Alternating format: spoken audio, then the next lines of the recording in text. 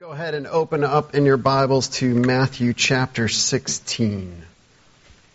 Matthew chapter 16, we started this passage last week on Easter, but I want to go back to it and look at it in a little more depth.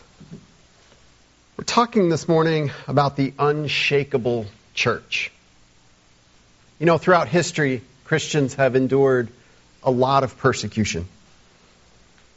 Early on in the book of Acts, we see persecution break out against the Christians. They have to flee Jerusalem for their lives, which is difficult for them, but has the benefit of spreading the gospel around the Roman Empire at the same time. Around 60 AD, the Roman Emperor Nero targets Christians with brutal persecution.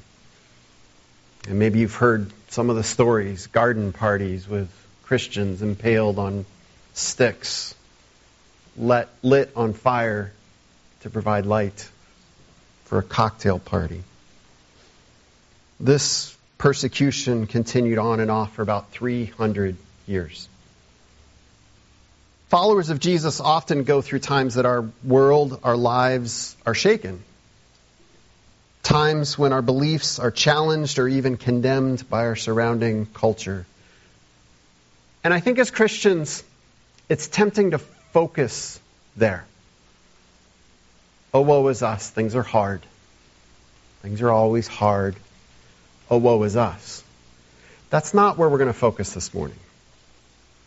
That is the backdrop for this truth, which is the church is still here.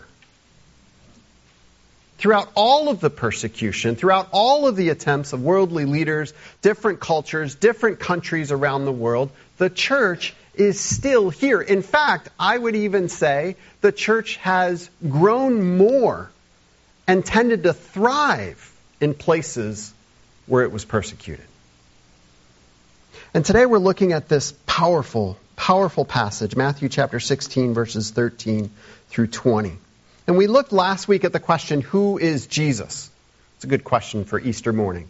Who is Jesus? And we looked at the proof of who he is through the crucifixion and the resurrection and Peter's declaration in this passage, you are the Messiah, the Son of the living God, and how each one of us have to answer that question, who is Jesus? But now I want to put that question and that statement in a larger context.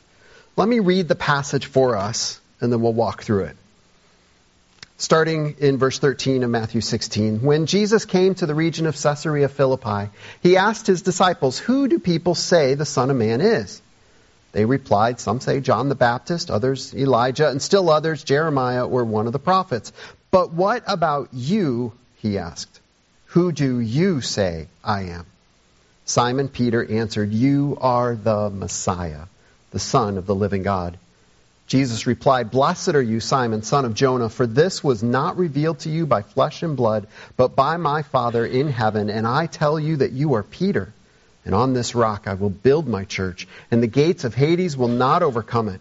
I will give you the keys of the kingdom of heaven. Whatever you bind on earth will be bound in heaven. Whatever you loose on earth will be loosed in heaven. Then he ordered his disciples not to tell anyone that he was the Messiah.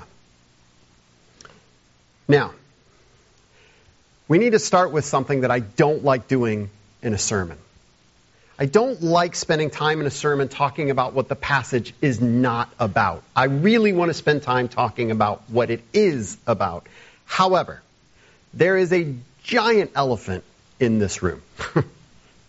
And that is that this passage is really the only point, or at least is the single most significant point in Scripture from which the Catholic Church gets its doctrine on the Pope. It's right here, this passage, and largely nowhere else. So I feel the need to talk about it. Some of you come from a Catholic background. Some of you may interact with friends and family members in the Catholic Church. I'm going to fly through this as quickly as I can so we can get to the good stuff, but I feel like this is important. I need to say in advance, if you're a note taker this morning, I am so sorry. We are going to be moving fast. If you want to email me like, hey, what was that reference or something, I will try to respond. I was thinking about focus. You know, I'm not a photographer, so if some of you are, you can correct me if I'm wrong. My understanding of focus, we talk about a picture being out of focus. It's not so much that the camera is out of focus, but that it's focused in the wrong place.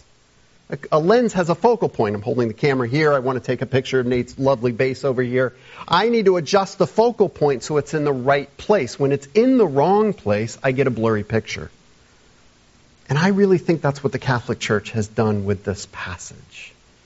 They've focused in the wrong place. So I want to bring our focus back in line with what the Word of God says.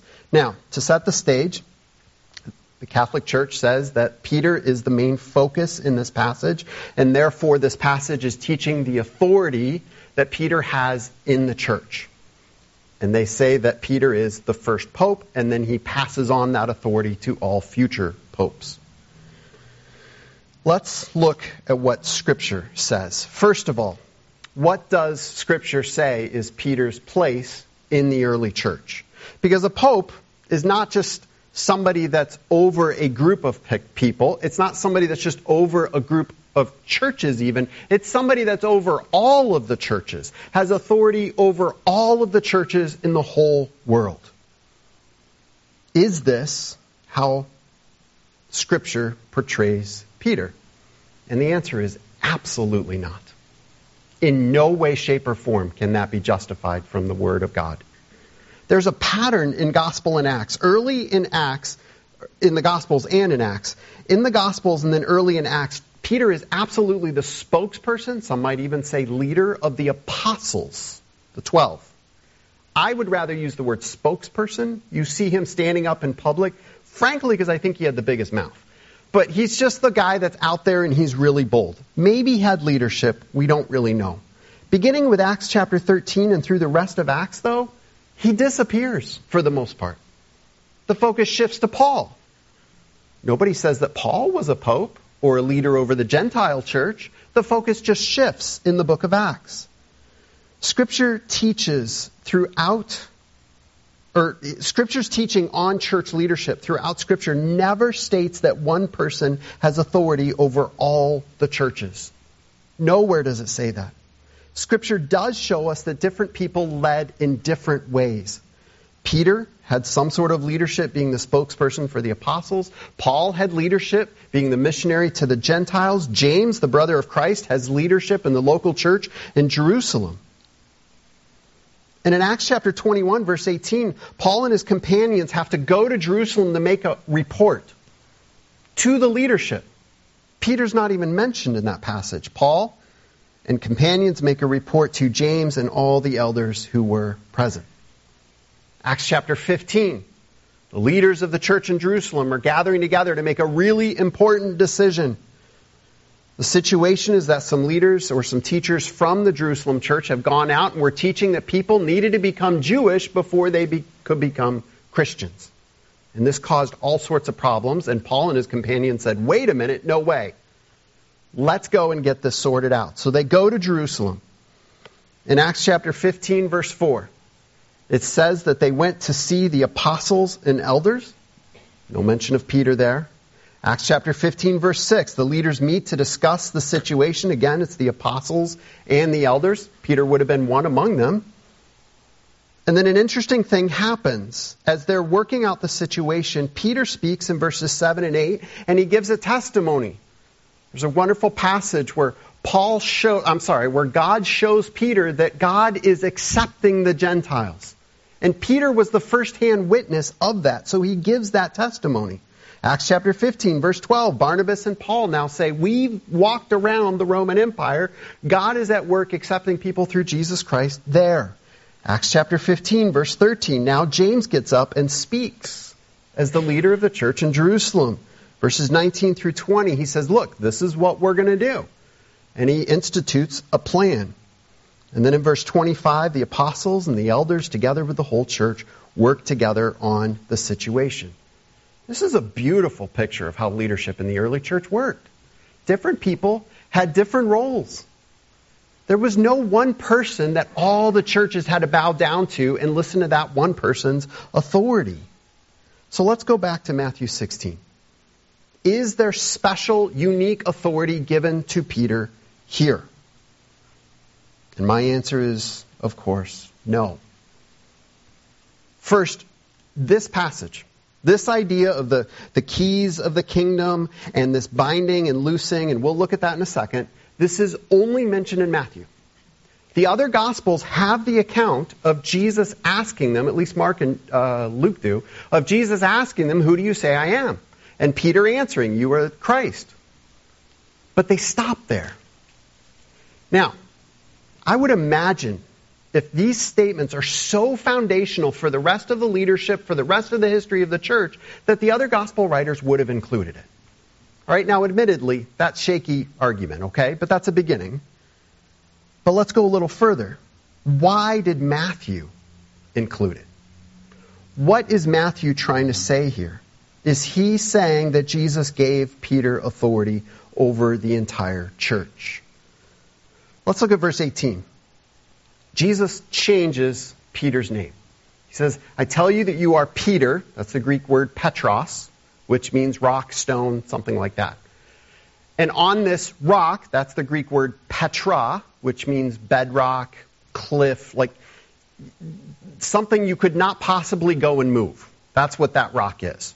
It's sunk into the ground. It's part of the earth. You can't move it. He says, on this rock I will build my church. Now, some Protestant scholars like to take those two words, Petros and Petra, and say, see, they're two completely different things. And that's why the Catholics are wrong. And some of you maybe have heard that. Some of you are going, I don't really care. And that's okay. Just stick with me for a second. It's so hard preaching because I know some of you know these things and I need to interact with them. Some of you don't, and that's okay. You don't need to. But this one's kind of a big deal. I think the Protestants overstate this objection. I don't think you can answer this strictly by the Greek words. I've studied this enough. I've looked at numerous different scholars. I've looked at Catholics and how they answer the Protestants on this issue. This is a weak argument. Jesus is making a play on word. Petros is a masculine noun. This has nothing to do with gender in the debates today. It has everything to do with grammar and Greek grammar, which you really shouldn't care too much about. It's okay. But this is the way it works. You can't use a feminine noun to refer to a guy. You just can't do it. It breaks the laws of Greek grammar. So he has to use Petros, Peter. When he gets to the church, he has to use Petra. He has to do it to use this according to Greek grammar. I just don't think that's strong enough. The reason I'm saying this is that if you are debating with your Catholic friends, just understand that that argument using those two Greek words is not going to carry water. It's not good enough. It's reading way too much into the text, and that's what I think the Catholics are guilty of, and we can't answer them by making the same mistake. Okay? So, what's going on here? First of all, the Catholics would say, well, Jesus is declaring Peter to be the rock for the whole church, therefore he is the Pope. He is declaring it to be true, which is interesting because 5 verses later, Jesus declares something else to be true about Peter. He says this, Jesus turned and said to Peter, get behind me, Satan. You are a stumbling block to me. You do not have in mind the concerns of God, but merely human concerns. Matthew, I believe, is extremely intentional about putting these two passages together. Peter, you did something amazing. You declared Jesus to be the Christ. That's awesome. This is a foundational truth of the church. You're also a complete idiot sometimes. And you're really messed up to the point, I mean, this is not just, Peter, that's so cute. This is a major deal. For the Son of God to call his disciple Satan, he is making it unequivocally clear that is not allowed in my people. You are way off base, Peter. And I find it hard to understand how our Catholic friends would take one to say this is the absolute truth, that Peter is an authority over the church, and the other they just kind of ignore. Both have to be taken together. In Matthew 16, verse 19, they say, well, Jesus gave Peter the keys to the kingdom and this authority, and we'll talk about what that means in a second. But we have to compare that just a couple chapters later in chapter 18, verse 18, where the church is dealing with unrepentant sinners in the church.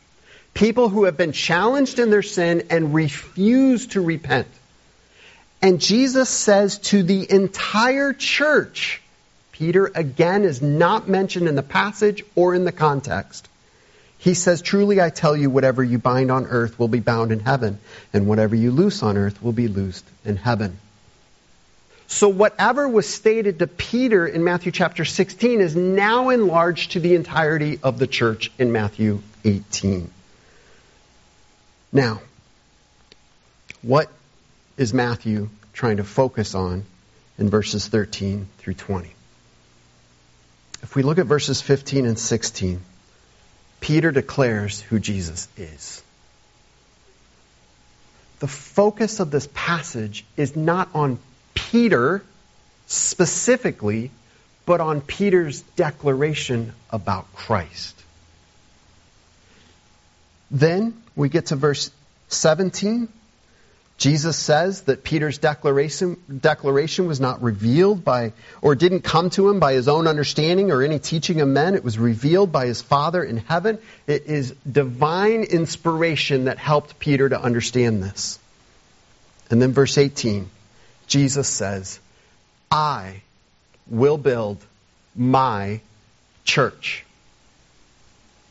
Do you see the focus of this passage?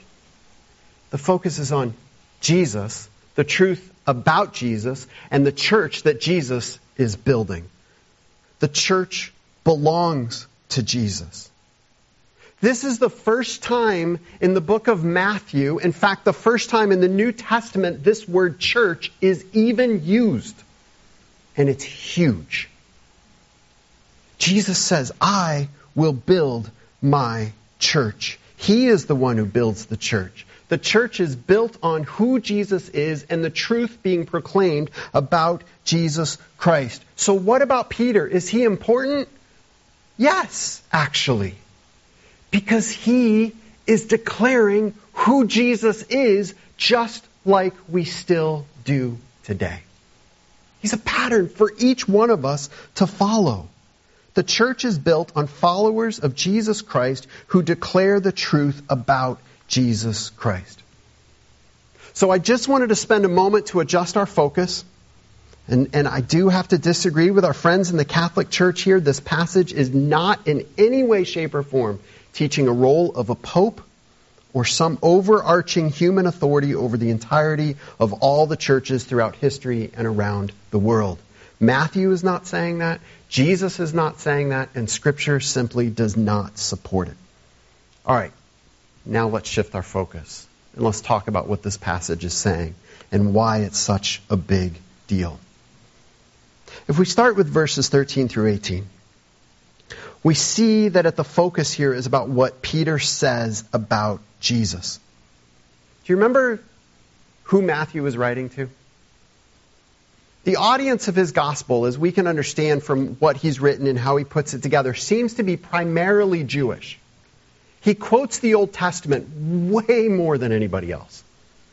Massive amounts of quotes from the Old Testament. You wouldn't do that to people that didn't know the Old Testament. He does that because he's writing to people that know the Old Testament, the Jewish people. The Jewish people understood their identity as those who had been called by God out from their situation, their cultures, their homes, into a relationship with God. That's what the Old Testament talks about. We see this in 2 Samuel chapter 7, verses 23 to 24. And who is like your people Israel, the one nation on earth that God went out to redeem as a people for himself and to make a name for himself and to perform great and awesome wonders by driving out nations and their gods from before your people, whom you redeemed from Egypt. You have established your people Israel as your very own forever, and you, Lord, have become their God. Israel was special. God called to them. They were lost and hopeless, and God called to Abraham and said, come. Come live in relationship with me. They were lost in Egypt and enslaved, and God called to them and said, come, I'm going to save you out of that. Come out to the desert, and I'm going to teach you who I am. And so we come to this this word in verse 18 that the NIV has church, and I think that's probably what most English translations use. The Greek word is ekklesia. Ekklesia. It very simply means those who are gathered. That's it. The gathered ones. It's not a religious word whatsoever. Those who are gathered. And yet we see that Jesus uses this in a powerful way, and it takes on a powerful meaning all throughout the rest of Scripture. Paul writes his letters to the ecclesia, the church, in whatever town he's writing to. Corinth, Galatia, Philippi. Paul uses this word ecclesia a lot. We'll look at Ephesians briefly. Chapter 1, verse 22, and God placed all things under his feet, talking about Christ, and appointed him to be head over everything for the ecclesia, church, the gathered ones. Chapter 3, verse 10, his intent was that now through the church the manifold wisdom of God should be made known to the rulers and authorities in the heavenly realms. God's plan is for the gathered ones, the church, to be a demonstration of his plan and his wisdom to the world. So the world would look at those gathered in Jesus Christ and go, oh, that's amazing. Look at who they are and what they're doing. That they would see God through us. Ephesians chapter 3, verses 20 to 21. Now to him who is able to do immeasurably more than all we ask or imagine, according to his power that is at work within us, to him be glory in the church, ecclesia, and in Jesus Christ, or Christ Jesus, throughout all generations, forever and ever. Amen. So that's just a taste. I could go to so many places. We could go to the 7 letters in Revelation, all written to the church, same word. We could go to so many different places. It's hard because this is one of those words we throw out and we don't even think about, but I want us to think about it this morning. The ecclesia, the church, is a big deal. Now again, this was a common word for them. In fact, in Acts chapter 19, there's an unruly mob that gathers, mostly of silversmiths, and they're mad because they would make idols for the city. And they're not making much money because people are following Jesus Christ, which is awesome. I think it's a great picture of how the church changes the world. But in Acts chapter 9, it talks about this unruly gathering, and it says the assembly was in confusion. That's what our English translation says. But the word there is ecclesia, those gathered. So when we look at what ecclesia means, when we want to understand who is being gathered, we can't just look at the fact that they happen to get together. We have to ask why they're together. The identity of the ecclesia is in the purpose that brings us together. And that's what Jesus is talking about. That's what Peter is talking about here. This is the important issue in Matthew 16. The foundation of the church is Jesus Christ. That's our identity. In Matthew chapter 16, verse 18, Jesus says some important things about this new group, this ecclesia. He says, I will build. I think I have a slide about this. I don't. Whoops. He says, I will build my church. This tells us something about the church. It's not man-made. Does not depend on our techniques and our programs. The church is built by Jesus Christ. It is something He is doing. I will build. The other thing we see is, I will build my church. My church. You ever talk to people who are like, well, my church does that, and my church does this, and my church goes here and does this, and well, your church does this. Jesus says, no, mine. The church that gathers is Jesus' church. It's not our church. It's not our world's church. It's not our culture's church. It's not our area's church. We belong to Jesus Christ. Christ is the one that calls us together. We are gathered and have an identity as a church only because of Jesus Christ. If we are gathering for any other reason, we might as well just be some civic organization or club. We're not that. And unfortunately, a lot of Christians are confusing the church with good civic organizations and clubs. We have an identity only because of Jesus Christ. And then Jesus says, and the gates of Hades will not overcome it. Wow. Hades is another word for hell. Death is another way they might have thought about that in their own language. He says the ultimate enemy of Christ, the ultimate enemy of the church, will never overcome the church of Jesus Christ. Man, I wish as Christians we would live with that truth today. I see so many people fretting, oh, the church is going to die. Oh, the church is falling apart. Yeah, we're falling apart. We're always falling apart. We're a bunch of messed up people, in case you haven't noticed. And we live in a messed up, falling apart world. It's true.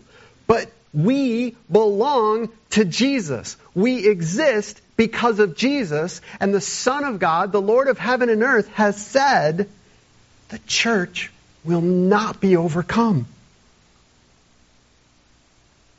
This is why, among so many reasons, the foundation of the church has to be Jesus Christ. Because when we base it on ourselves, our preferences, our likes, our not likes, or whatever the culture needs, or whatever we don't want the culture to want, and we make it on anything other than Jesus Christ, we are doomed to fail.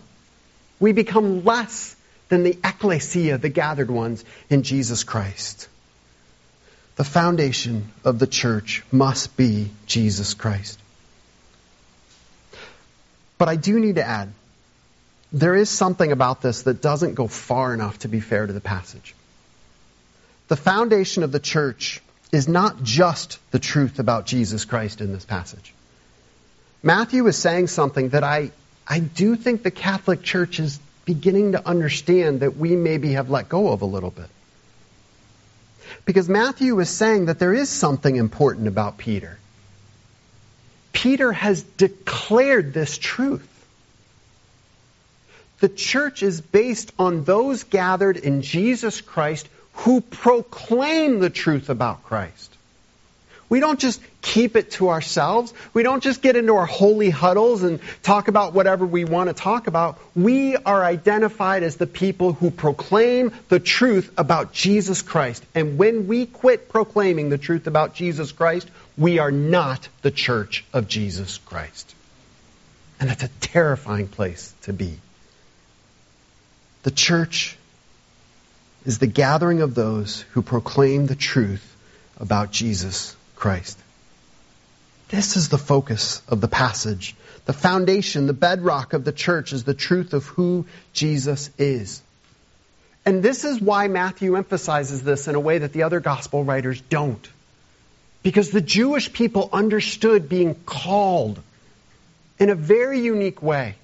And Matthew's now applying that to the church to say, Jesus said this is who we are now. We are the people of God called together in Jesus Christ. Now, what about the whole keys to the kingdom and the binding and loosening? Oh, look at the time. We just don't have time to deal with that. I'm kidding. Go through it quickly. This is hard stuff. It's been quite a week studying this stuff. I got to be honest with you. Let's look at verses 19 through 20. He says, I think I've got this. I do. He says, I will give you the keys of the kingdom of heaven. Whatever you bind on earth will be bound in heaven, and whatever you loose on earth will be loosed in heaven. Then he ordered his disciples not to tell anyone that he was the Messiah. First of all, as we interpret this, don't throw away everything we've just said. We, as Christians, as people that study the Bible, sometimes we have a really short attention span. We move on to another passage and we just throw away what we just talked about. All right? We've just talked about, and Jesus has just emphasized what Peter has just emphasized. It's all about Jesus Christ. So let's not get rid of that. The church is the gathering of those saved by Christ who proclaim Christ. Here, Jesus is talking about the mission of the church. Our mission involves our identity. Saved by Christ, proclaiming Christ. We know that this mission will be successful because Jesus has just said even the gates of hell cannot come against it or overcome it. Pastor and theologian J.C. Ryle from the 1800s says this: "Nothing can altogether overthrow and destroy the church. Its members may be persecuted, oppressed, imprisoned, beaten, beheaded, burned, but the true church is never altogether extinguished. It rises again from its afflictions. It lives on through fire and water. When crushed in one land, it springs up in another. The Pharaohs, the Herods, the Neros have labored in vain to put down this church. They slay their thousands and then pass away and go to their own place. The true church outlives them all and sees them buried each in his turn. The church is an anvil that has broken many a hammer in this world and will break many a hammer still. The church is a bush which is often burning and yet is not consumed." So as we look at the mission, understand it is an unshakable mission that will not fail, not because of us, but because of Christ. So we come to verse 18. "I will give you the keys of the kingdom of heaven." There is some semblance of authority here. Jesus is telling Peter he is going to give him something, and I think Peter, as a representative of all Christians, the whole church, I'm going to give you something of authority that matters in heaven. Couple of observations. Jesus says, I will give you the keys. Christ is going to give some meaningful authority to the church. It is based on Jesus Christ, not on us. He is the one that gives. The second thing is, I will give. It's a future. At this point in the gospel with Matthew, as they're sitting with Jesus right here, Jesus says, a time will come in the future when I will give you this authority. Something has to happen between when he says this and when they receive this authority. And that needs to raise a question. What is it? And I'm not going to answer that for you yet. My famous statement, we'll get to that. Look at chapter 16, verse 21. Because actually Jesus answers it for us. This isn't in our passage. We'll look at this next week. But chapter 16, verse 21. From that time on, Jesus began to explain to his disciples that he must go to Jerusalem and suffer many things at the hands of the elders, the chief priests, and the teachers of the law, and that he must be killed and on the third day be raised to life. There is something about this authority to determine who goes to heaven and who doesn't that has to wait until after the crucifixion and the resurrection. Why? John chapter 3, verse 3 says this. Jesus replied, "Very truly I tell you, no one can see the kingdom of God unless they are born again." So how do you get into the kingdom? You're born again. Romans 10, 9 and 10. If you declare with your mouth Jesus is Lord and believe in your heart that God raised him from the dead, you will be saved. For it is with your heart that you believe and are justified, and it is with your mouth that you profess your faith and are saved. How are you saved? By trusting in Jesus Christ. Period. The Bible is abundantly clear on this issue. So as we take that understanding of salvation and we bring it into this passage, we have to say, what was Jesus saying to Peter? Well, I wonder if Peter understood it. Because in Acts chapter 4, verse 12, he declares to the crowd, salvation is found in no one else, for there is no other name under heaven given to mankind by which we must be saved. I don't have that on a slide. Sorry about that. This is on the day of Pentecost. He's out there proclaiming to the crowds how to be saved. And he doesn't stand up and say, well, I've got the key. So, you need to come to me and I'll interview you and decide if you're good enough to get into the kingdom or not. He says, no, look to Jesus. That's how you're saved. We don't save anybody. Whatever authority is being given here, it is not the authority to save anybody. What it is the authority to proclaim the truth about Jesus Christ. People are only saved by believing in the gospel of Jesus Christ. And throughout the New Testament, it is abundantly clear what the disciples understood is their mission. It is to go out and proclaim the gospel of Jesus Christ. That's how important our mission is. It has eternal consequences for all who are involved. Quickly, what is binding and loosing? I'll just say up front, this is not clear. And maybe I should just leave it at that. The language of binding and loosing comes from the Jewish rabbis. It was their ability based on the Old Testament law to say whether or not something was in line with that law. If they bound it, it was in line with that. Or if they bound it, they're saying you're not allowed to do that. If they loose it, it's like then that's in line with it and you can do it. The question is what Jesus means by this. And what he says is that what you bind on earth will be, or the Greek can also read, will have been bound in heaven. And whatever you loose on earth will be loosed in heaven. There's a connection between what the church does and what's going on in heaven. What is not clear in this passage is which comes first. The Catholics would take this to say what we do on earth, then God upholds. I think that's backwards to everything else Scripture teaches us.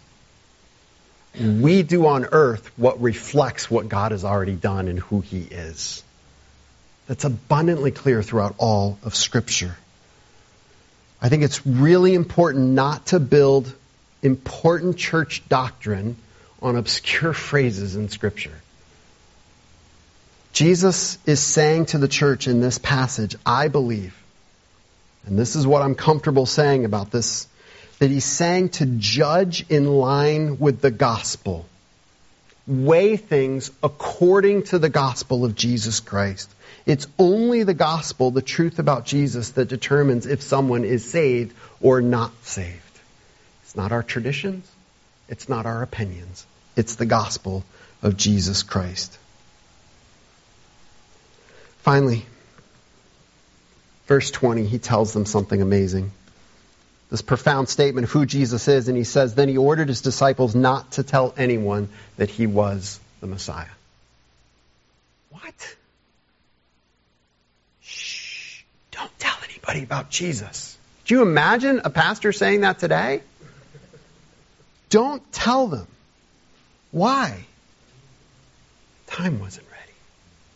And we know the time wasn't ready because in the next verse he says he must go to Jerusalem, suffer many things at the hands of the elders, the chief priests, the teachers of the law. He must be killed and on the third day raised to life. The mission of the church depends on the truth of the cross and the resurrection. Not on how to be a good person, not on how to feel better about yourself, not on just how we can love each other. It depends on the truth about Jesus Christ. And that truth was not to be spread until the gospel was enacted when our Savior died on the cross in our place. And He rose from the dead and He kicked hell in the teeth and He said, I have overcome. And guess what happens after the resurrection? Jesus gathers His disciples and He says, now go. Go into all the world. Tell them everything I have said to you. There's no more don't tell anybody. It's tell it to anybody you can. This is our mission. We have an unshakable identity in Jesus Christ as the church. It's an identity that we are the ones gathered by Christ, who proclaim Christ, being saved by Jesus Christ. We have an unshakable mission in this world based on who Jesus is and what He has done that can never be changed and never be overcome. And the success of our mission, no matter who's in the White House or what laws are being enacted in any given country, the success of our mission is dependent on Jesus Christ. And He has said, you will never fail. It's unshakable. So church, those called by Jesus Christ, gathered together, whether it's here or other local congregations, church, listen to me. Do not be afraid. Do not be overwhelmed. Don't fret. Focus on Jesus Christ, who He is. Hold on to that truth. Proclaim that truth, come what may. And understand that your Savior has said, even the gates of hell will not overcome the church. Let's pray. Heavenly Father, sometimes as we come to your word, we get these truths that we can just sort of chew on for a long time and soak deep into us. Other times we come to your word and it's like drinking from a fire hose as you just bombard us with one thing after another. But God, I pray, just as Jesus said about Peter, that what Peter said was revealed by your Father, God, I pray that you would reveal to us the truth about who Jesus is. Open up our eyes to see. Clear away our misconceptions. Clear away human agendas and ideas. That we could be people that could stand up and say about Jesus Christ, He is our Messiah, our Savior, the Son of God. And then give us boldness to proclaim this truth, to live this truth, to enact this truth as we interact with one another, to love each other, not based on preference, but based on the gospel. God, may we be a gathering of people saved by Christ that you can hold up to this world and say, see, this is the difference the gospel makes. Give us courage and boldness and keep our focus in the right place, Father. The unshakable truth of Jesus Christ, in whose name we pray. Amen.